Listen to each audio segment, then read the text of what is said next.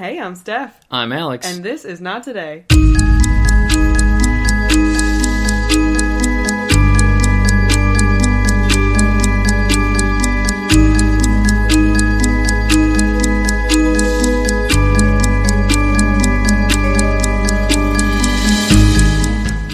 And we're live. Hey. Welcome to the pod. Look at us. Look at us. Shut up. We made it. We had a hard time starting recording today. There were some technical difficulties happening. Yeah. It was a little bit difficult. Yeah. But we made it. Look at us. We made it. And you know what? What if we had fun? What if we had fun? No, I am a little more patient than you when it comes to tech things. That's Am true. I not? Very true. But there Not is a today. limit. And it was not today. Hey, and you know what? That's the name of the show. Not today, baby. But TM.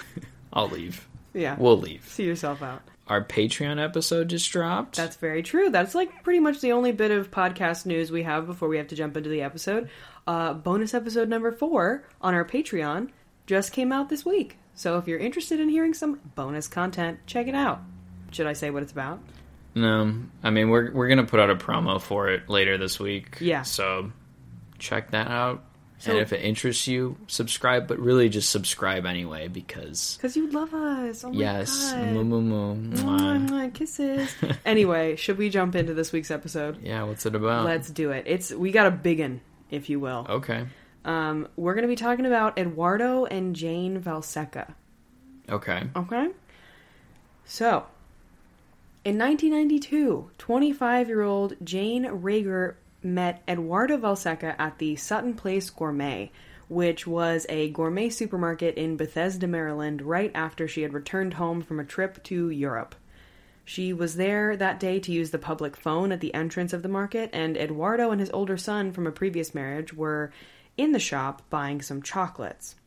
Jane had parked her car and she was running up to the store to use the phone, but as she was running up, Eduardo was coming out of the store. And it was closing time for the store, and the manager had locked the doors right behind Eduardo and his son, and he saw Jane running up, to the store. He thought that she was trying to make it in before close, but he said, "I'm sorry, ma'am, they just closed the store." And she told him not to worry, that she was only there to use the payphone.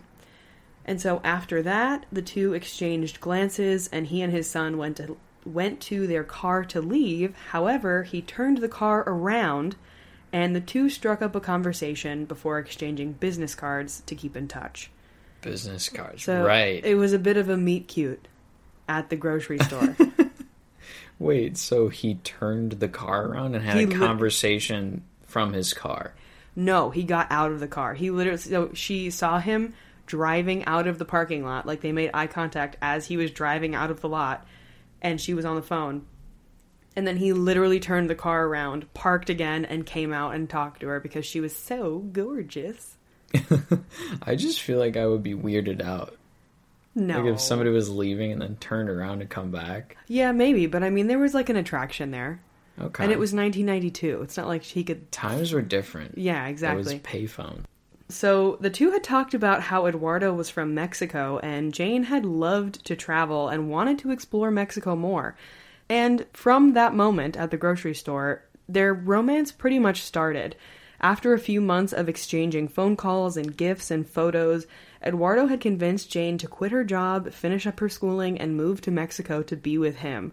And that's exactly what she did. Okay. This is happening very quickly. Is it not? Yes. Big change. Definitely, but... Doing it for love. Love at first sight, baby. Doing it all for love. So while she was visiting Eduardo in Mexico on one occasion, she fell in love with San Miguel de Allende, which is where he took her. I thought this was another person. Oh, no, it's a town, or a city, rather, in Mexico. And she fell in love with this place so much to the point where she said she didn't want to go back to the U.S. and wanted to settle in this small town in Mexico with him.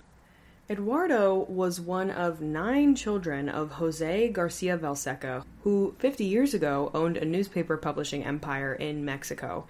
Jose Valsecca ran his newspapers from a luxury Pullman train car, and decades later, that train car was given to Eduardo. When he had initially invited Jane on a train ride while she was visiting him in Mexico, she had no idea that train car actually belonged to him. That was until they were walking toward it and a man came out with a white jacket, black gloves, and a silver tray, which left her completely speechless. Of this family fortune, the train car was all that Eduardo had. The rest, along with the newspaper empire, had since withered away. But Jane wasn't in this relationship for the money, so that didn't really matter to her. The two were incredibly happy and soon married and shopping for a home in San Miguel de Allende. This city is 450 years old, it's rich in history and art, and it's so beautiful that 10% of the population is made up of people who moved there from other countries. San Miguel de Allende is far away from the notorious crime of Mexico City, and Jane said she never felt threatened while she was living there. She said it's probably even safer statistically than many cities in the United States. The two built a business in real estate, buying old places, flipping them, and then reselling them. No way. Yeah. Were they knocking out the wall in between the kitchen to make it a more open concept? Open concept. I'm sure they were. Back in the 90s, baby. Yeah. It had been a dream of Jane's to live out in the country with a big organic garden, fruit trees, horses, and other animals for their 3 kids to play with. And soon enough, they found a rundown 1,000-acre ranch. 1,000 acres? That's a lot of land. Yeah. So they found it for dirt cheap because it was in foreclosure, and at the time it was essentially a pile of rocks. But with a lot of time and love, they transformed it into their dream home. I feel like I'm watching HGTV. And if you look to your left, you'll see a lovely granite countertop. It's your new home. It's just Move rocks. That bus! No, but it is a very gorgeous ranch that they made. They made it into their dream home for sure. Any money that they made buying and flipping and then reselling other real estate, they put back into their ranch. So it was gorgeous. They surrounded it with big gates. They had a riding ring for their horses and even found a restored old water fountain that was once part of the Valseca estate. And the old train car that Eduardo inherited from his family was also there, which ended up being perfect because the railroad track just so happened to run through their property. Oh, cool. Yeah, so they had their own train car on their property. Wait, you have to, like, take it on and off then, right? I mean, there are, like, separate parts of the track that you can, like, redirect trains, so I'm sure they didn't have to move it. But then does that mean that trains are going through their property at night? Well, it's 1,000 acres, so... I mean, still. I don't know. This is a bit of information that I did not find. I'm like, what's negative about this situation? There's nothing bad about this situation. It's incredible. It was the perfect place for their 3 young children to grow up in. Jane and Eduardo wanted better schooling for their children there. That's, I guess, the bad thing. But they discovered the Waldorf school, and it wasn't available in San Miguel at the time, but Jane was determined to bring this school to Mexico. So they donated some of the land from their ranch and got a group of parents together, and they founded the school. So they were like, we'll just push it somewhere else. Dude, Jane made it happen, did she not? Hell yeah. They're really a power couple. Which was great for them because that meant they only had a very short 1/4-mile drive to drop off their kids every single morning. Oh, that's the move. 1/4 mile? Make them walk. Well, one of them actually rode a donkey to school. That is sweet. Yeah, the oldest one would ride a donkey. So their morning routine was to get up. Usually Fernando, their oldest, would ride to school on their donkey or on a 4-wheeler. And the other 2 kids would pile into their Jeep with Jane and Eduardo, and they would all sing songs on their way to school. Oh my god. Very wholesome, very gorgeous. Too wholesome. I know. Which brings us to June 13th, 2007. It was a usual bright, sunny morning, only 2 weeks before the kids' summer vacation. Fernando got on his donkey, and the other 2 kids got into the Jeep and bumped down their narrow country road to school. When they pulled into the parking lot of the school, Jane noticed that there was a small, compact car in the far corner of the parking lot, and inside was a man at the wheel wearing a khaki fisherman's hat and glasses. She had never seen this man before, so she's like, that's a little weird. Yeah, also, I feel like you wouldn't be able to recognize him. What? I just got a hat and shades on. Right. So Jane walked the children to their classrooms, but on her way out, stopped in the office to ask if they knew who the man was or if he needed help. And they told her they didn't know who he was, but he was most likely just waiting for someone. As Jane walked back out, She made eye contact with this man and actually smiled at him as she got into the Jeep with Eduardo, and the two pulled out of the parking lot. The small car followed behind them, and then, out of nowhere, a pickup truck appeared. Keep in mind, this is a quarter-mile drive on their property, because they donated the land. Oh, so they're all on their property. Yes. So the man in the small car had caught up to them on the dirt road, and as he was directly next to their car, looked over at them with what Jane said was a very scary look. And both Jane and Eduardo got a really bad feeling. And that feeling only worsened when the pickup truck positioned itself in front of them with the small car right beside them, and then behind them, almost herding them like cattle. At that point, Eduardo said to Jane that something was definitely not right. Only seconds later, the car in front of them slammed on their brakes, so Eduardo does the same, and then they were hit from behind by the small car. Immediately, a man comes from the passenger side of the car in front of them over to Eduardo, holding a gun and a hammer in the other hand. He shattered Eduardo's window and then landed a hard blow to Eduardo's head, sending blood all over his face. A second attacker ran at Jane's side and pulled her from the Jeep. She screamed and kicked at him and grabbed at the fence next to her, which was barbed wire, so she cut her hands before the man wrestled her to the ground. While she was laying on the ground, this man points a gun directly at her head and, in Spanish, tells her to get up. The first thing Jane says was, "Please don't kill me, I have 3 children." Very quickly after, both Jane and Eduardo were hurried into an SUV where they had pillowcases put over their heads and their hands and feet were bound before they sped away. Eduardo was losing his mind, screaming at the top of his lungs and cursing and everything, and Jane was trying to comfort him, but she said it was as if he didn't even hear her because of how worked up he was, and he also most likely had a concussion. The men in the front seat screamed at him to shut up. Within minutes, the attack had gotten back to the school, and 2 of the teachers drove down the road to find the Valseca's Jeep abandoned in the middle of the road with a shattered window and blood in the front seat.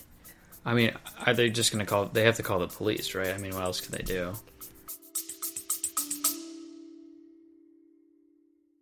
Each week, I speak to inspirational people. Each one of them has been on their own remarkable journey.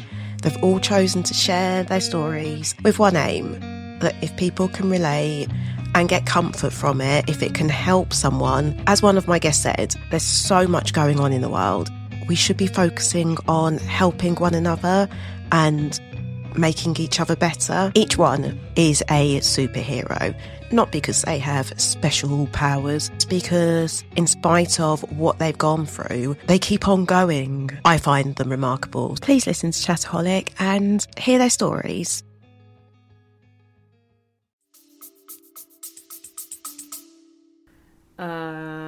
Well, we're going to talk about the police in a little while, but I actually am not sure if the school called the police, but they were aware that something happened. Yeah, really? You find an abandoned Jeep with blood and a shattered window. I would call that something. Yep. So, back in the SUV, Jane was having a hard time breathing under the pillowcase. She felt for Eduardo and felt all the blood from both his head and her hand. And as they were driving, she was trying to memorize every bump and turn they made, until the car came to a screeching halt, and Eduardo screamed as he was pulled out of the car. Jane heard her husband be shoved into another car, and as the doors of that car closed, she couldn't hear her husband anymore. Then she heard the engine start, and just as the car was pulling away, she managed to get the pillowcase off of her eyes in time to see what kind of car it was, and she was even able to memorize the plate. Wow. Yeah. And just as quickly as she had seen that happen, she realized she was alone. Oh, they left her? Yep. They pulled out Eduardo, got into another car, and they left her there. Why? Well, this is all very rehearsed, if you will. This was incredibly organized. Yeah. And very planned. Yes. So this is on purpose, obviously. Right. Maybe that was a silly thing to say, but you know what I'm saying. You're like, oh, they left her alone. Anyway, yes, they did. Eduardo thought that Jane had been pulled into the car with him because he couldn't see, had a pillowcase over his head still. And he was driven for about 45 minutes before the car stopped again. They kept telling him to shut up and calling him, an asshole and all these names. And Once the car had stopped, he was pulled into a dark room where they stripped him naked and removed his blindfold. Eduardo saw that in the corner of the room he was in was a box. And as he saw it, a man pushed him forward and pushed his head down, forcing him into the box. And inside this box, the entire interior was covered in this dark gray, very rough material. It was so compact inside that he only had 4 fingers of space above his head and only 2 fingers of space to either side of him. This box was 6 feet high, 7.5 feet long, and 27 inches wide. Those with claustrophobia, do not think about this too much. Yeah, seriously. What I want to know is, why are there so many boxes? Yeah. Why are there so many people being kept in boxes? I don't understand. I don't like it. No. It's highly distressing to me to think about the idea of someone being shoved in a box. I hate it. He's in a box. There were 2 light bulbs on the ceiling of this box that were constantly on, 24/7, and a camera in the top right corner that would always be watching him. There were 2 speakers in the box as well that were always blasting music, and he had a bucket on the ground that was filled with a few inches of chlorine. The smell was absolutely terrible, and it was so bad that it was burning his eyes, which I can say that's triggering because I used to clean pools, and the smell of chlorine makes me gag now. Really? Yes. I kind of like it. I like it when it's diluted in a pool, but when you have pure, just straight up bleach in a container and you get a whiff of it, that makes me want to die. Right. So you mean chlorine? Yes, but it's essentially bleach. Oh, is it? Oh. Yeah, but just the thought, like, I can understand what he meant when he said it was burning his eyes, because I was like, I have felt that. I mean, so he can't sit down, right? He's standing up in a box. He can sit down, but he does not have much room at all. And also, if he sits down, they get mad at him because he's... And they have a light and a camera. So and he's blasting like not music sleeping. 24/7. Yeah. There were also 2 holes on either side of the box. One was constantly pumping air in, and the other was constantly sucking air out. The first thing he felt was immediate terror. He was completely exposed in a tiny box. The kidnappers slid sheets of paper under the door and told Eduardo that he had to write the exact amount of money that he had to his name. And they told him not to lie because they already knew everything about him, and said they also had Jane in another box, and she had already given a number. And if he lied, they would kill him. They also told him, don't think about writing something stupid like $2 million, because that wasn't even enough to buy the flowers for his funeral. Wow.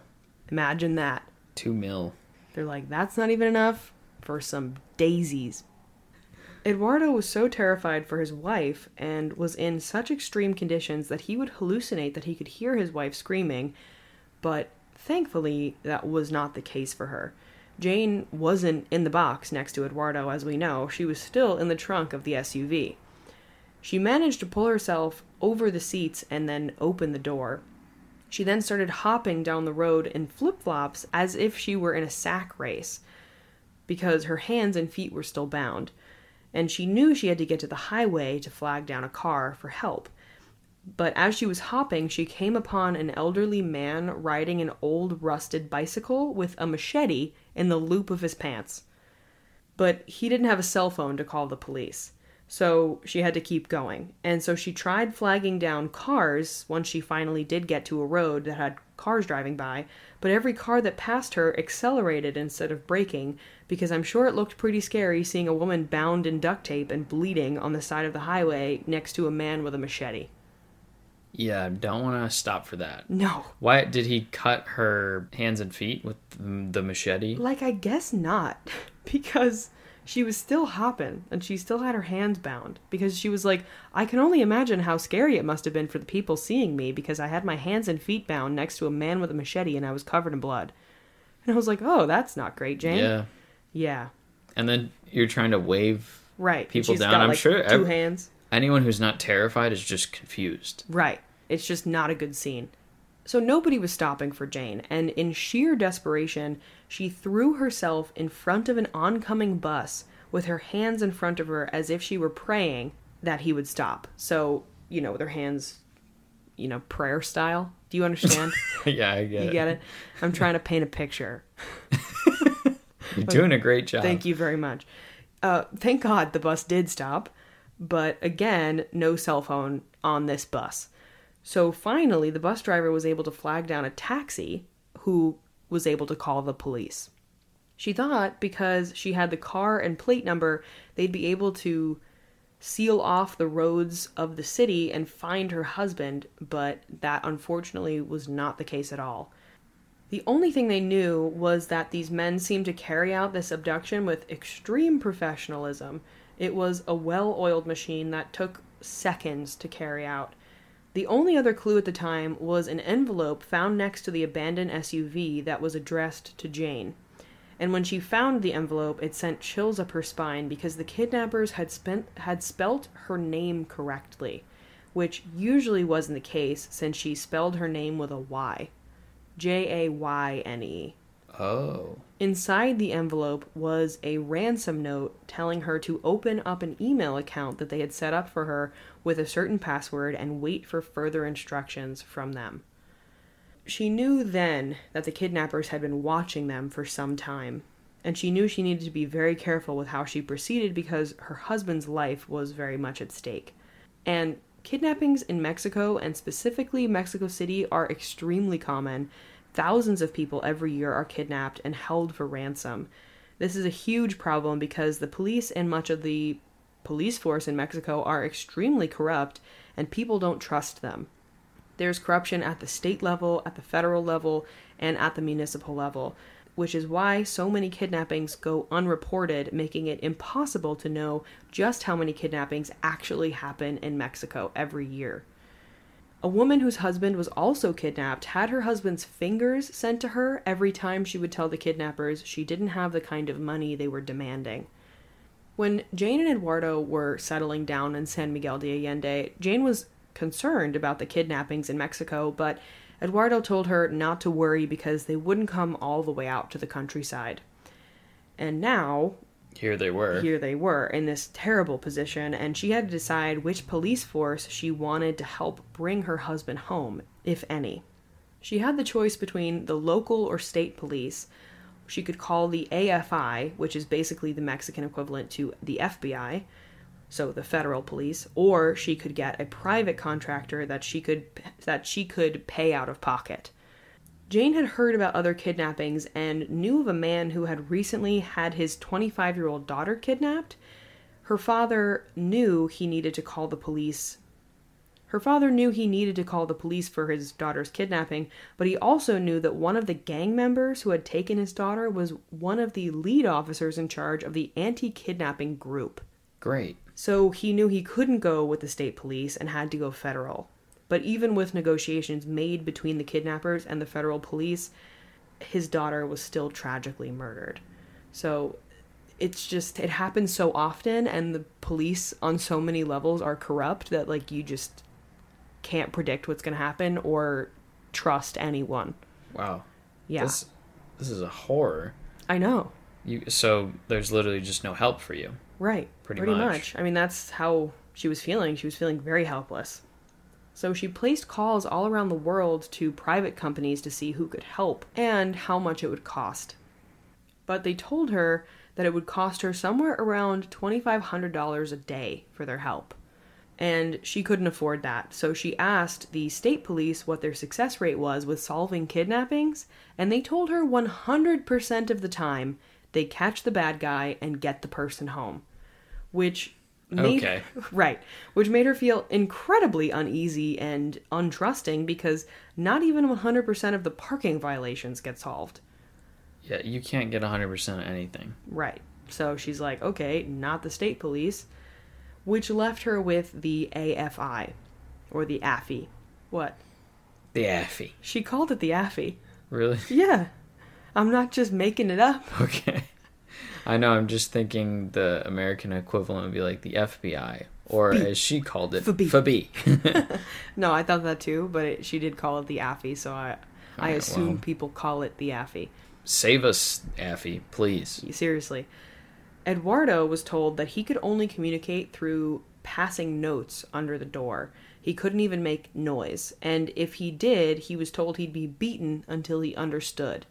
On day 1, a masked kidnapper unlocked the box and gave Eduardo a note that told him that they were demanding $8 million.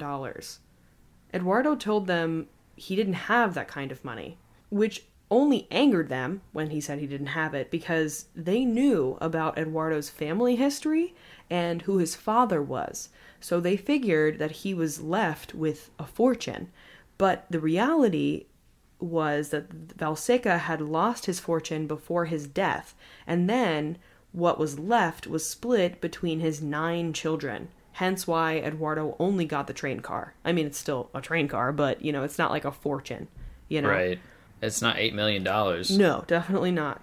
And they said they lived, they had a nice ranch, but they put all of their money into the ranch. So they don't have, a ton of money just sitting around. They are real estate people and they make a modest living, Right. When Jane finally made it home that night, she was tasked with the impossible, telling her children that their father had been taken. She told her 2 youngest that he was away on a business trip, but Fernando was 12 and knew that that wasn't true. So he was told the truth. After that, Jane sat down at the computer hoping that she would log on to this email they set up. There would be a message and she'd give them whatever she had at her disposal. She just wanted her husband back, and she was hoping that this would be an open and shut deal in 24 hours. Yeah, I hate to break it to her. It's not going to be 24 hours. Definitely not, but she was hoping for the best at this point, and she had contacted the AFI, but they were stationed in Mexico City, so it was going to take time to get an officer out to her in San Miguel. So the AFI officer told Jane that he would be arriving to her home to stay with them within the next 12 hours. So all she could do was wait. At 3 a.m., she got a call from this AFI agent asking if someone could come pick him up in town. He had just taken the bus from Mexico City. And this was a little shocking to Jane because she was expecting a big burly man to roll up in an SUV with a bulletproof vest holding an assault rifle. But what she got was a young, scrawny, straight out of high school or college guy with a baseball cap, glasses, and a backpack. They don't even give him his own car? No. And after she shook his hand, the first thing she asked was, "Are you armed?" And he said no. Buddy. Yeah. So in that answer, he saw her disappointment and took off his hat and glasses and said, "Would you really want me rolling up in a bulletproof vest in a Suburban? What if you're being watched? You could get your husband killed." Oh, Yeah. Smart. Yeah, Very you're the dumb one, smart. Jane. Come on now. Right. And also, he was older than he looked. This man was an experienced hostage negotiator with the AFI, so his weapon was his laptop. And that connected him to a team of agents back in Mexico City, because at any given time, they were dealing with 25 abductions. Oh my god. Isn't that insane?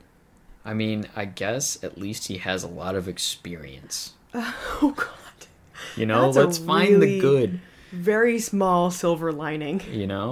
I mean, this rolling up the way he did, totally not what I would have thought would happen normally either. Right. But so smart. Very smart. And she was being watched. I mean, she was clearly being watched for a long time for them to be able to carry out such a well-oiled kidnapping. Right. He told her that the people who kidnapped her husband were almost definitely from the fringe Marxist political group called the EPR. And they knew this because left behind on Eduardo's car seat was a brand new hammer. This wasn't the hammer that they used in the attack. It was a calling card. It was like a signature. So they're like, it's probably them. Oh, this is what they do. They leave hammers? Apparently. He also told her that she needed to brace herself because this wasn't going to be over in 24 hours. Having dealt with this group before, he said it was most likely going to take months if she was lucky. Wow. Yeah. 5 days later, she finally received a message on this email saying that they were demanding $8 million and there would be no negotiation. They also told her to respond to this message in the missing pets column of the newspaper with very specific wording. She had to talk about a chow chow, and the $8 million would be $8,000 in the ad. So that's what she did. She told them in a cryptic message that this puppy was lost on Wednesday, and we're doing what we can to come up with the price asked for this puppy, but the price asked is out of our economic reality. And then she just had to wait. Back in the box, Eduardo was suffering sleep deprivation due to the constant light and the music that was being blasted. He knew that they were trying to drive him crazy, and he didn't want to let them, so he focused on calming his mind.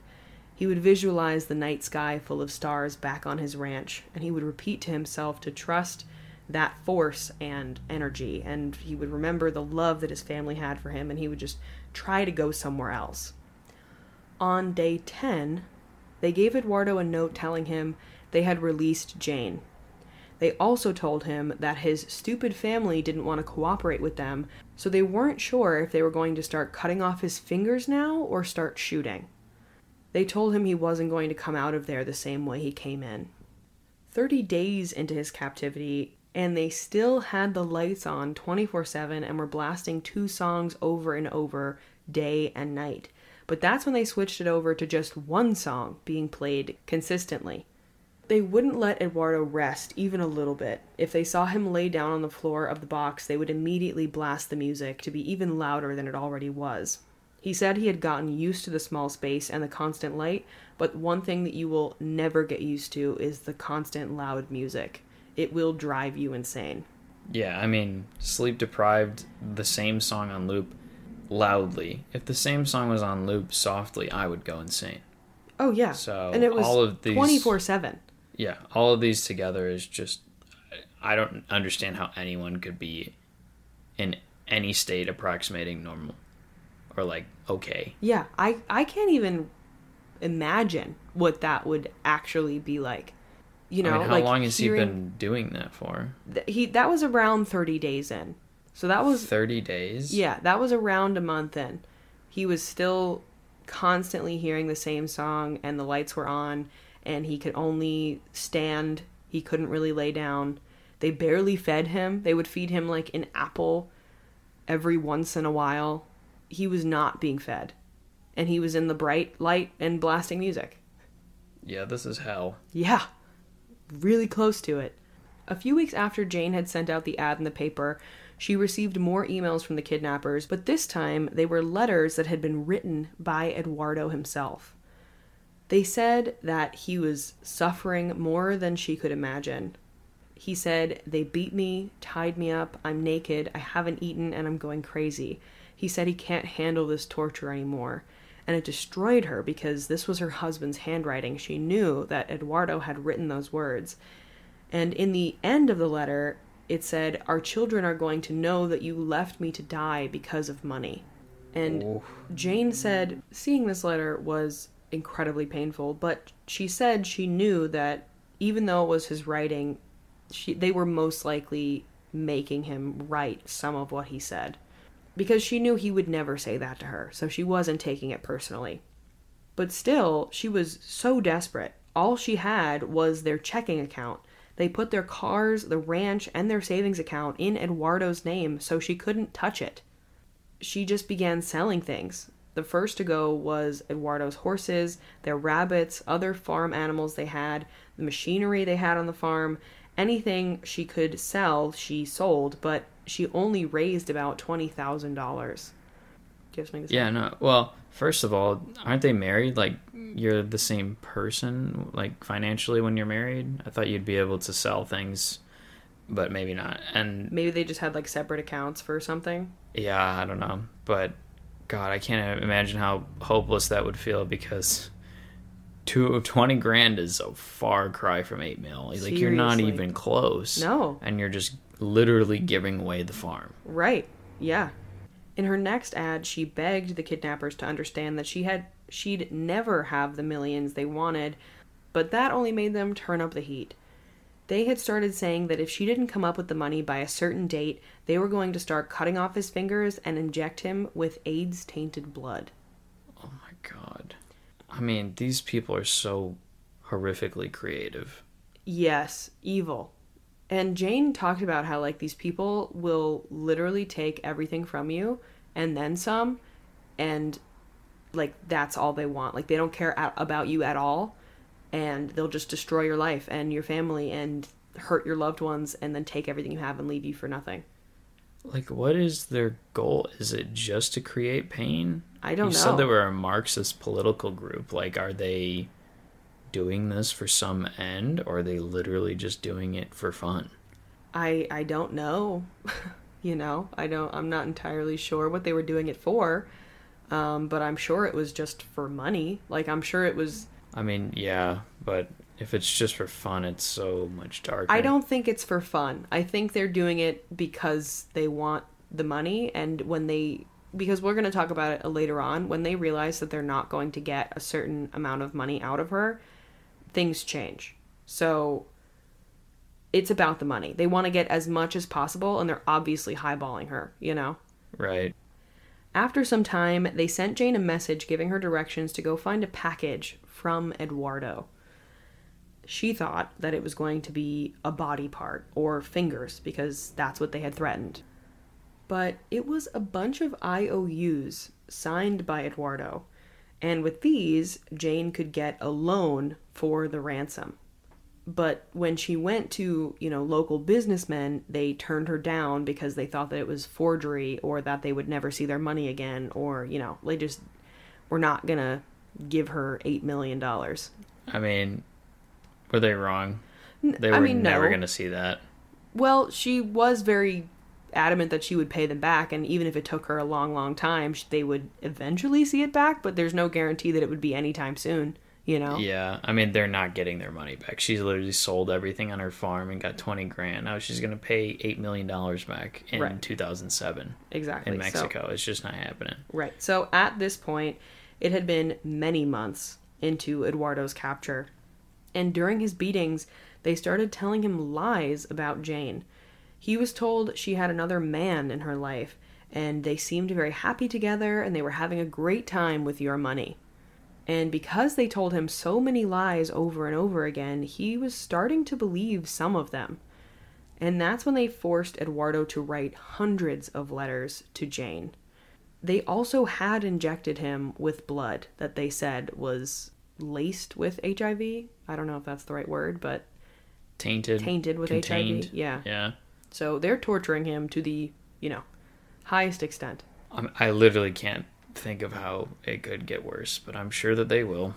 Yeah, so Jane was still receiving nasty letters from Eduardo, because at this point they have a whole arsenal of nasty letters from Eduardo to Jane, and now they were sending her pictures of Eduardo after he had been injected, and they told her that they were going to shoot him next.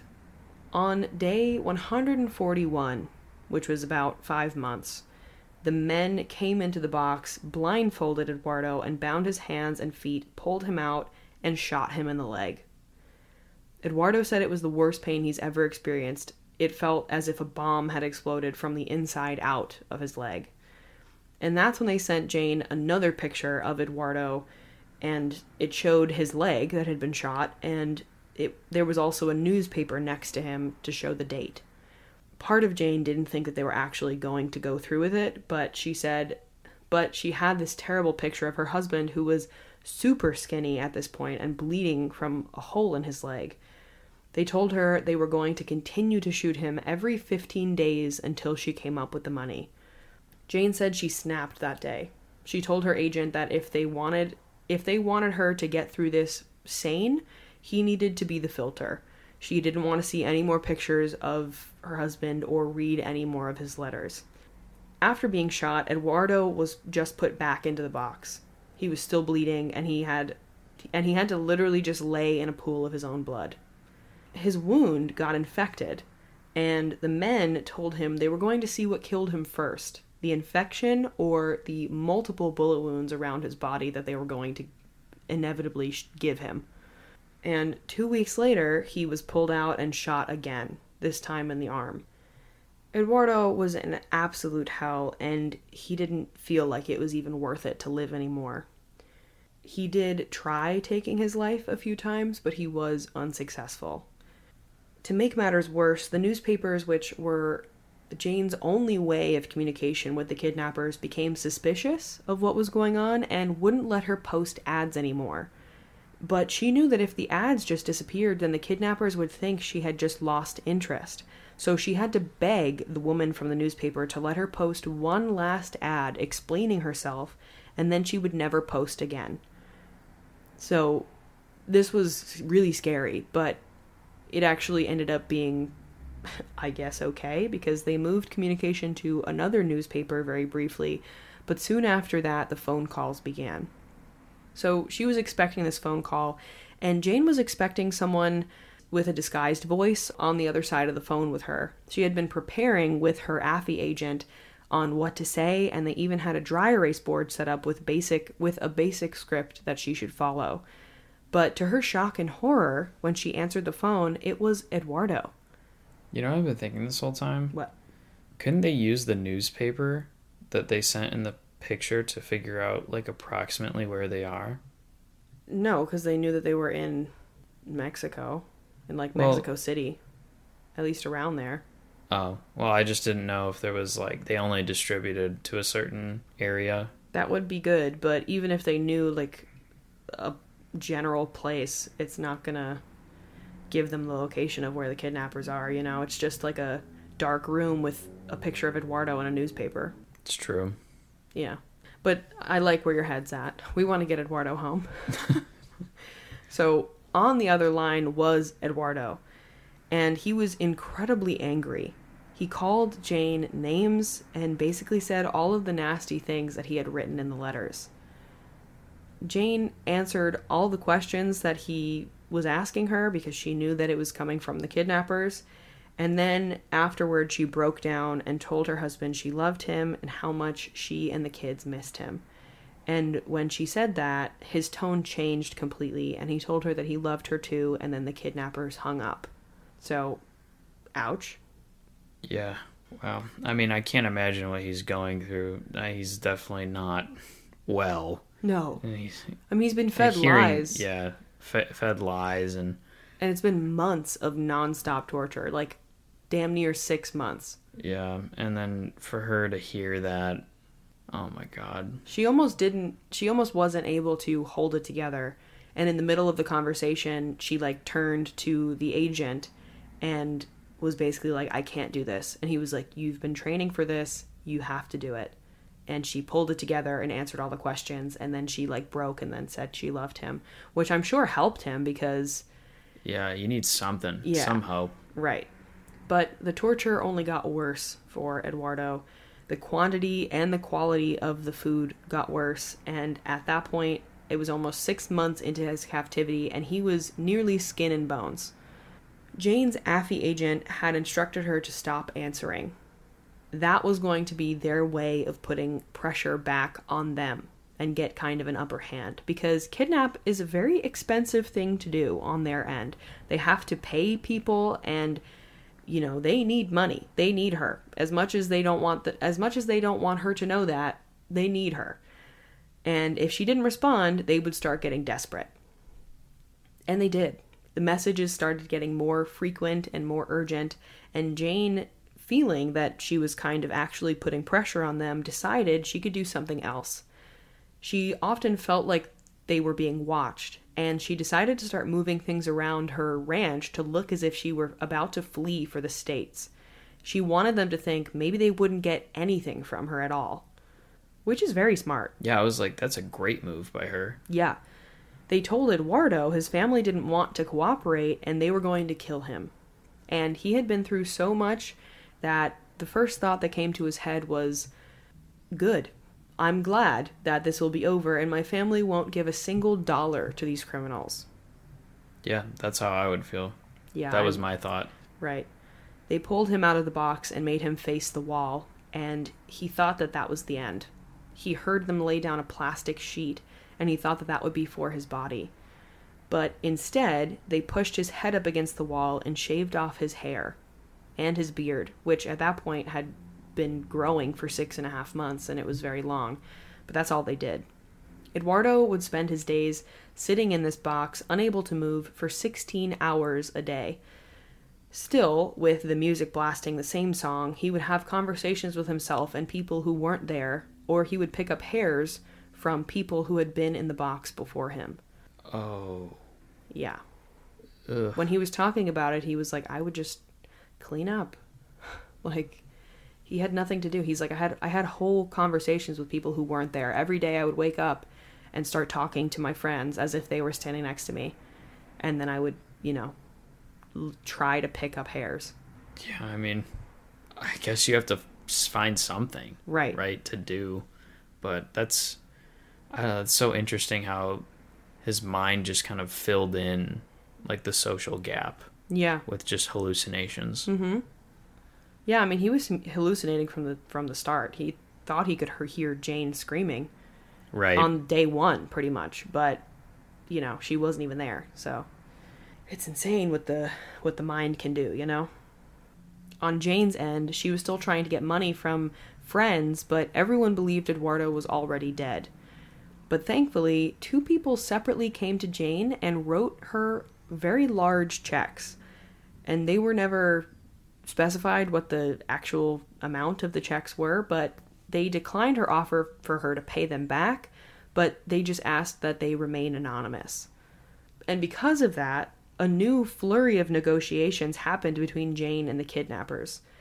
Finally, after 7 months, Jane received an email from the kidnappers who had lowered their demands to what she said she'd be able to offer with this new chunk of money.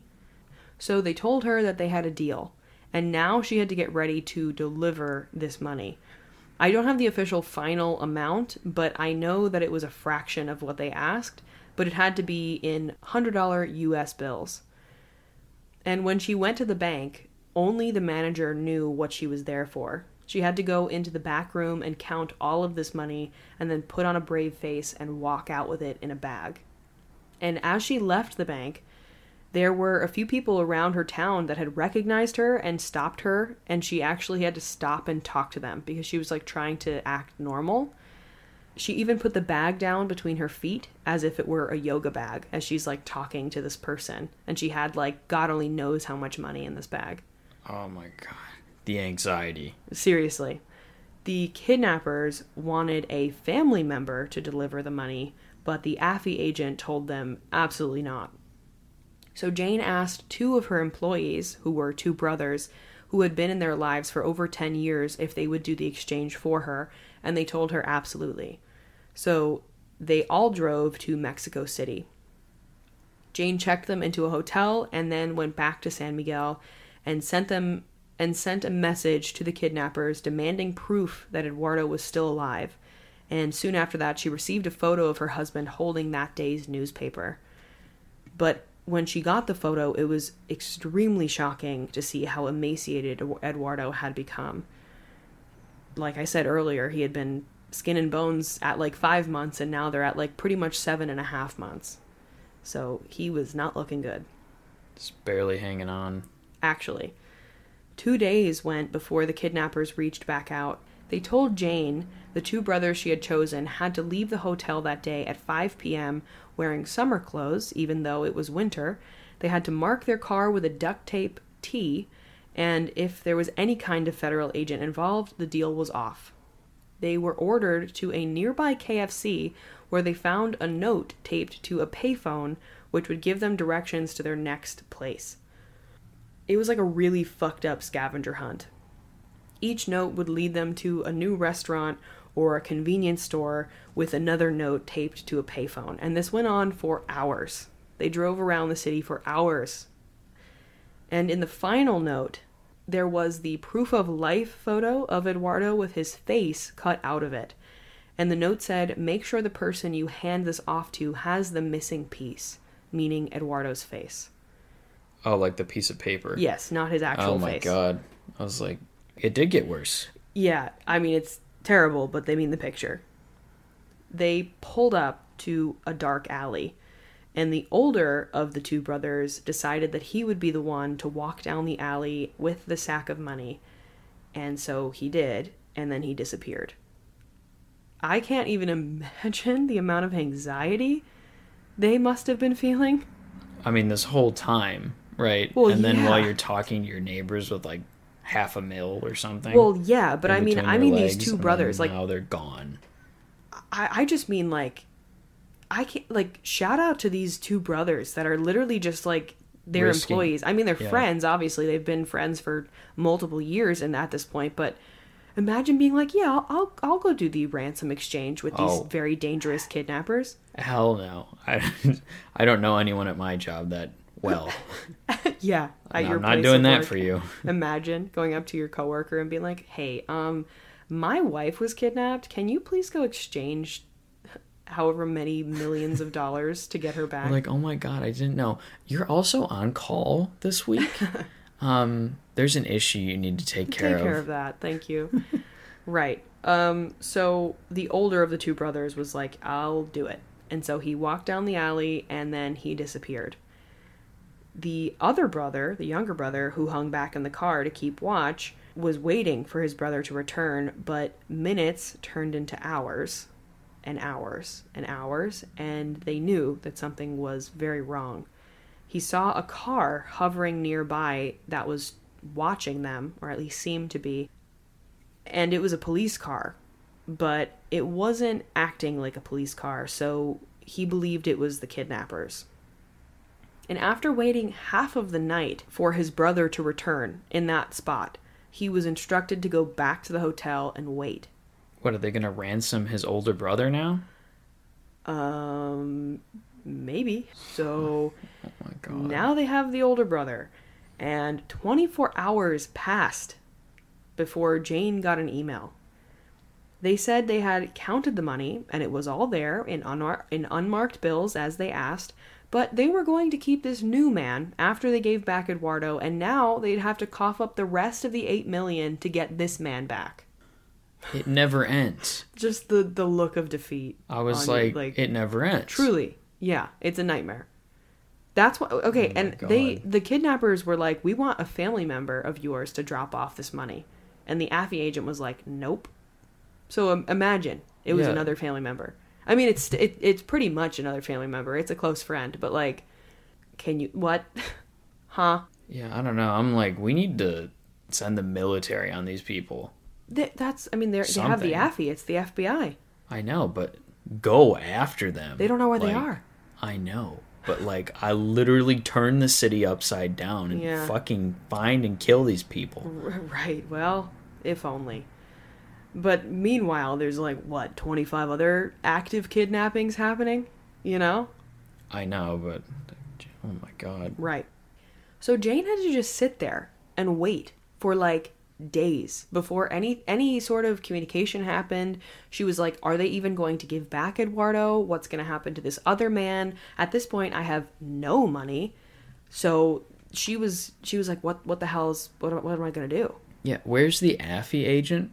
I mean, By he's the there. way? Oh, okay, that's another thing. I didn't write this down, but when this second guy got kidnapped and the kidnappers were like, now you have to cough up the rest of the $8 million and we're not going to like give them back, the AFI agent, who had been at this point living with Jane and her children at her house for 7 months, walked outside, and Jane's son found him crying in the alleyway. So he was not expecting this to happen, and the fact that it did, like, really shook him. Wow, even him. Yeah. That's when you know you're in a tough situation. Yeah, it sounds like they're fucked. Yeah. But 7.5 months into his captivity, Eduardo was told that his ransom had been paid. He was given pants, a shirt, and a baseball cap, and was thrown over a man's shoulder and put into a car. He was driven to a cemetery at around 5 a.m. They told him to face a wall and count very slowly to 200. So he did. And when he finally opened his eyes, he said it was like being on a new planet because he had been in that box for so long. He couldn't believe that he was actually free because they were gone. They left him in the cemetery. Can he walk? Barely. He started walking, but didn't know which way to go, and his legs were so weak that he stumbled and fell a few times before making it to the nearest highway. When he got to the road, he saw a car drive by, and he put his thumb up to hitch a ride. Thankfully, it was not the kidnappers, because when he was telling this story and he's like, I put my thumb up to hitchhike, I was like, oh god, he's gonna get kidnapped 2.0. Like, I can't handle that. But it wasn't. He hitched a ride home, and he made it to the ranch, and he walked up to the glass door and saw Jane staring back at him. When she saw Eduardo standing there, she had no idea that it was her husband. That's how different he looked. It looked like an old, thin man who was losing his hair was standing at her door. And at first she thought it was maybe one of the kidnappers, maybe one of the people who had been watching her this entire time. But finally she realized who it was that she was looking at. And when she opened the door, he could barely walk, he couldn't speak, he just cried. She told him everything was going to be okay, but finally he said it wasn't, because they had their employee and they had to get him back. Jane, at first, didn't want the kids to see him because he was like skin and bones, but finally she told them that they could see him, and they all embraced, but nobody could talk. Yeah, I mean, what is there to say? Right. How do you talk? What? You just bawl. Right. For days. Yes. Eduardo had lost half of his body weight during captivity. He came out after 7.5 months, and he was only 84 pounds. A grown man who is, like, tall. 84 pounds. Wow. Yeah. When the police talked to Eduardo, they told him they'd be better off if they left Mexico, because they would never be able to guarantee that family's safety. And when the Valsecas left that meeting with the police, they were surrounded by men with assault rifles to protect them as they fled. They weren't even in their house for 48 hours before they were told to go to the States. So that's what they did. They packed their lives into one suitcase and they fled to the States. Once they were there, the entire family had to be treated for PTSD, and it took Eduardo months to heal physically, and I mean, I don't know if that he'll ever heal totally emotionally. You're never going to be able to heal from that fully. Right. He lost 15% of his hearing due to the constant blasting music. He had a concussion, his liver was damaged, they broke 3 of his ribs, he had a severe stomach infection, the wound on his leg from the gunshot was severe, although tests showed that the blood that had been injected into him did not contain HIV. So he didn't have HIV. Good. I guess that's a slight win. But all the other stuff was really bad. Yeah. Could you imagine his therapist telling him to gratitude journal? Oh, God. I mean, like, yeah, kinda. Like, yeah, but how dark. The blood that was injected into me didn't contain HIV. Well, I think they would start out really severe, and then they would get more... I mean, I'm sure, but, you know. I'm just saying, what a concept. Right. Well, he's going to need a lot of therapy, because, I mean, he was waking up with nightmares. Like, Jane said that when they were sleeping, he would just wake up in the middle of the night suddenly and, like, touch her to make sure that, you know, he was actually where he was. He fell out of bed a few times because he forgot that he wasn't, like, on the ground of the box. He was having a really hard time, which, I mean, is completely understandable considering the torture he went through for 7.5 months, but it's insane. Right. I mean, it's not going to be any other way. Right. But still, even though they were, you know, gone, Jane was in contact with the kidnappers to negotiate the release of their employee. The kidnappers promised they'd kill the employee and their entire family if they didn't get what they wanted. Okay, but they've made this threat over and over again, no? Like, at what point does it lose credibility? Like, truly? I mean, it's not like they're really bluffing all that much. I mean, obviously they want this person to be alive because that's the only, collateral? It's the only thing they have. Only leverage. Leverage. That's the only leverage they have over Jane and Eduardo. But they also clearly don't care about the state that their people that they have in captivity are in, you know? Yeah, but I'm just saying that the threat to kill him is empty. Because if they do, then they're not going to get anything. I mean, kidnappers kill people all the time. If they realize they're not going to get anything from her, who's to say they wouldn't just kill him? Maybe, but doesn't seem like they did. Well, not this time. Anyway, everything they had access to now that Eduardo was back was offered, even though it wasn't much. But then, one day, after 3 months, the kidnappers just let him go. They didn't kill him. He called his family from a bus station and he was picked up. Oh, he just got lucky. Yeah. They just gave up. Yeah, they realized that they weren't going to get the money that they wanted, and I guess at this point they had been doing this for so long that they were like, well, if we're not even going to get what we set out for, we might as well just let him go. Wow. And they just didn't respond to them? Nope. I'm like dumbfounded. I know. They just let him go. It's so shocking. I mean, you would I'm very happy that he was just let go, but you really would think that they would just kill him. Yeah.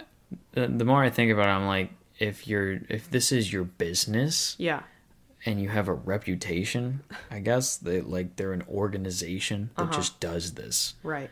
Wouldn't you want the next people to kind of believe that you would kill somebody? Yeah, but they actually they were never 100% sure that it was this group they thought it was. They just were like, signs are saying that it probably is, but they didn't know who it actually was. True. Nobody had taken full accountability for it. But I mean, just imagine this is your reality. This is your job. No. Like, that's terrible. There are people out there that do this for a living. Yeah. Yeah, and it happens a lot. Eduardo and Jane had tried to contact the police in Mexico, who promised they wouldn't rest until the kidnappers were caught, but after they moved to the States, they never responded. They were literally ghosted by the cops. That's great. So very professional. Yeah, and this had happened to many people before who had experienced kidnappings. They're like, the police, once it's over, they don't care. So, that sucks. But around Eduardo's 61st birthday, they traveled back to Mexico to the ranch with bodyguards, thankfully, this time. But they were able to see old friends and the ranch again, and they soon put it up for sale because they knew that their time in Mexico was done. But they were able to get a smaller place in the States, but that didn't matter to them, and they were able to pay back the anonymous donors who helped with Eduardo's ransom. So even though these donors were like, you don't have to pay me back, just keep me anonymous, they still paid them back. Yeah. So that's great. That's a real testament to their character. Yeah. And Jane said throughout this entire thing, she's like, I will fight for this until I take my very last breath. I will do everything I absolutely have to get my husband back because that's the love of my life, and I don't care if it kills me. Period. Yeah. Eduardo was one of more than 780 people kidnapped in Mexico in 2007. And in the years following, in 2010, 11, it was something like 1,500 people had been kidnapped, those years. Wow. It's insane. So I just Googled how many people are kidnapped in 2021, or I guess that's what popped up, and it said 625 cases were registered. So I guess it went down, which is a plus. It's still obviously happening. Not great. And also they said many of them go unreported because of the corruption with the police, but I would like to think that it is actually going down and it's safer, ? I don't know. Yeah, I was just about to say, this is only the ones that get reported. Right. So you actually have no idea of knowing. Yeah, seriously. And his kidnappers have never been caught. Jane said she only made it through this because of the love she had for her husband and her children, and she never gave up, even in the worst moments she held on. And Eduardo said that he survived because he kept visualizing the love his family had for him. So that's how they made it through that. And I am very sad to say, but 4 years after Eduardo's release, Jane Valseca did pass away due to breast cancer, but she definitely lives on through Eduardo and her children. They adore her and they talk only about how amazing she was as a mother and a wife, and that is the story of Eduardo and Jane Valseca. God, that's so sad. I know. That's how it ends. It is, which I am very sad to say, but she seems like a really incredible woman, and absolutely. Yeah.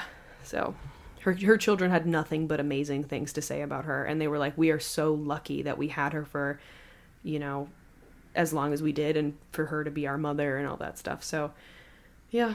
Making me tear up. I'm sorry. Yeah, this family is so inspiring and Incredible. full of love. Yeah. So that's what I'm going to remember about this story. Yeah. Try to Yeah. make that what it was. Right. But yeah, I don't know. Don't really want to go to Mexico anymore.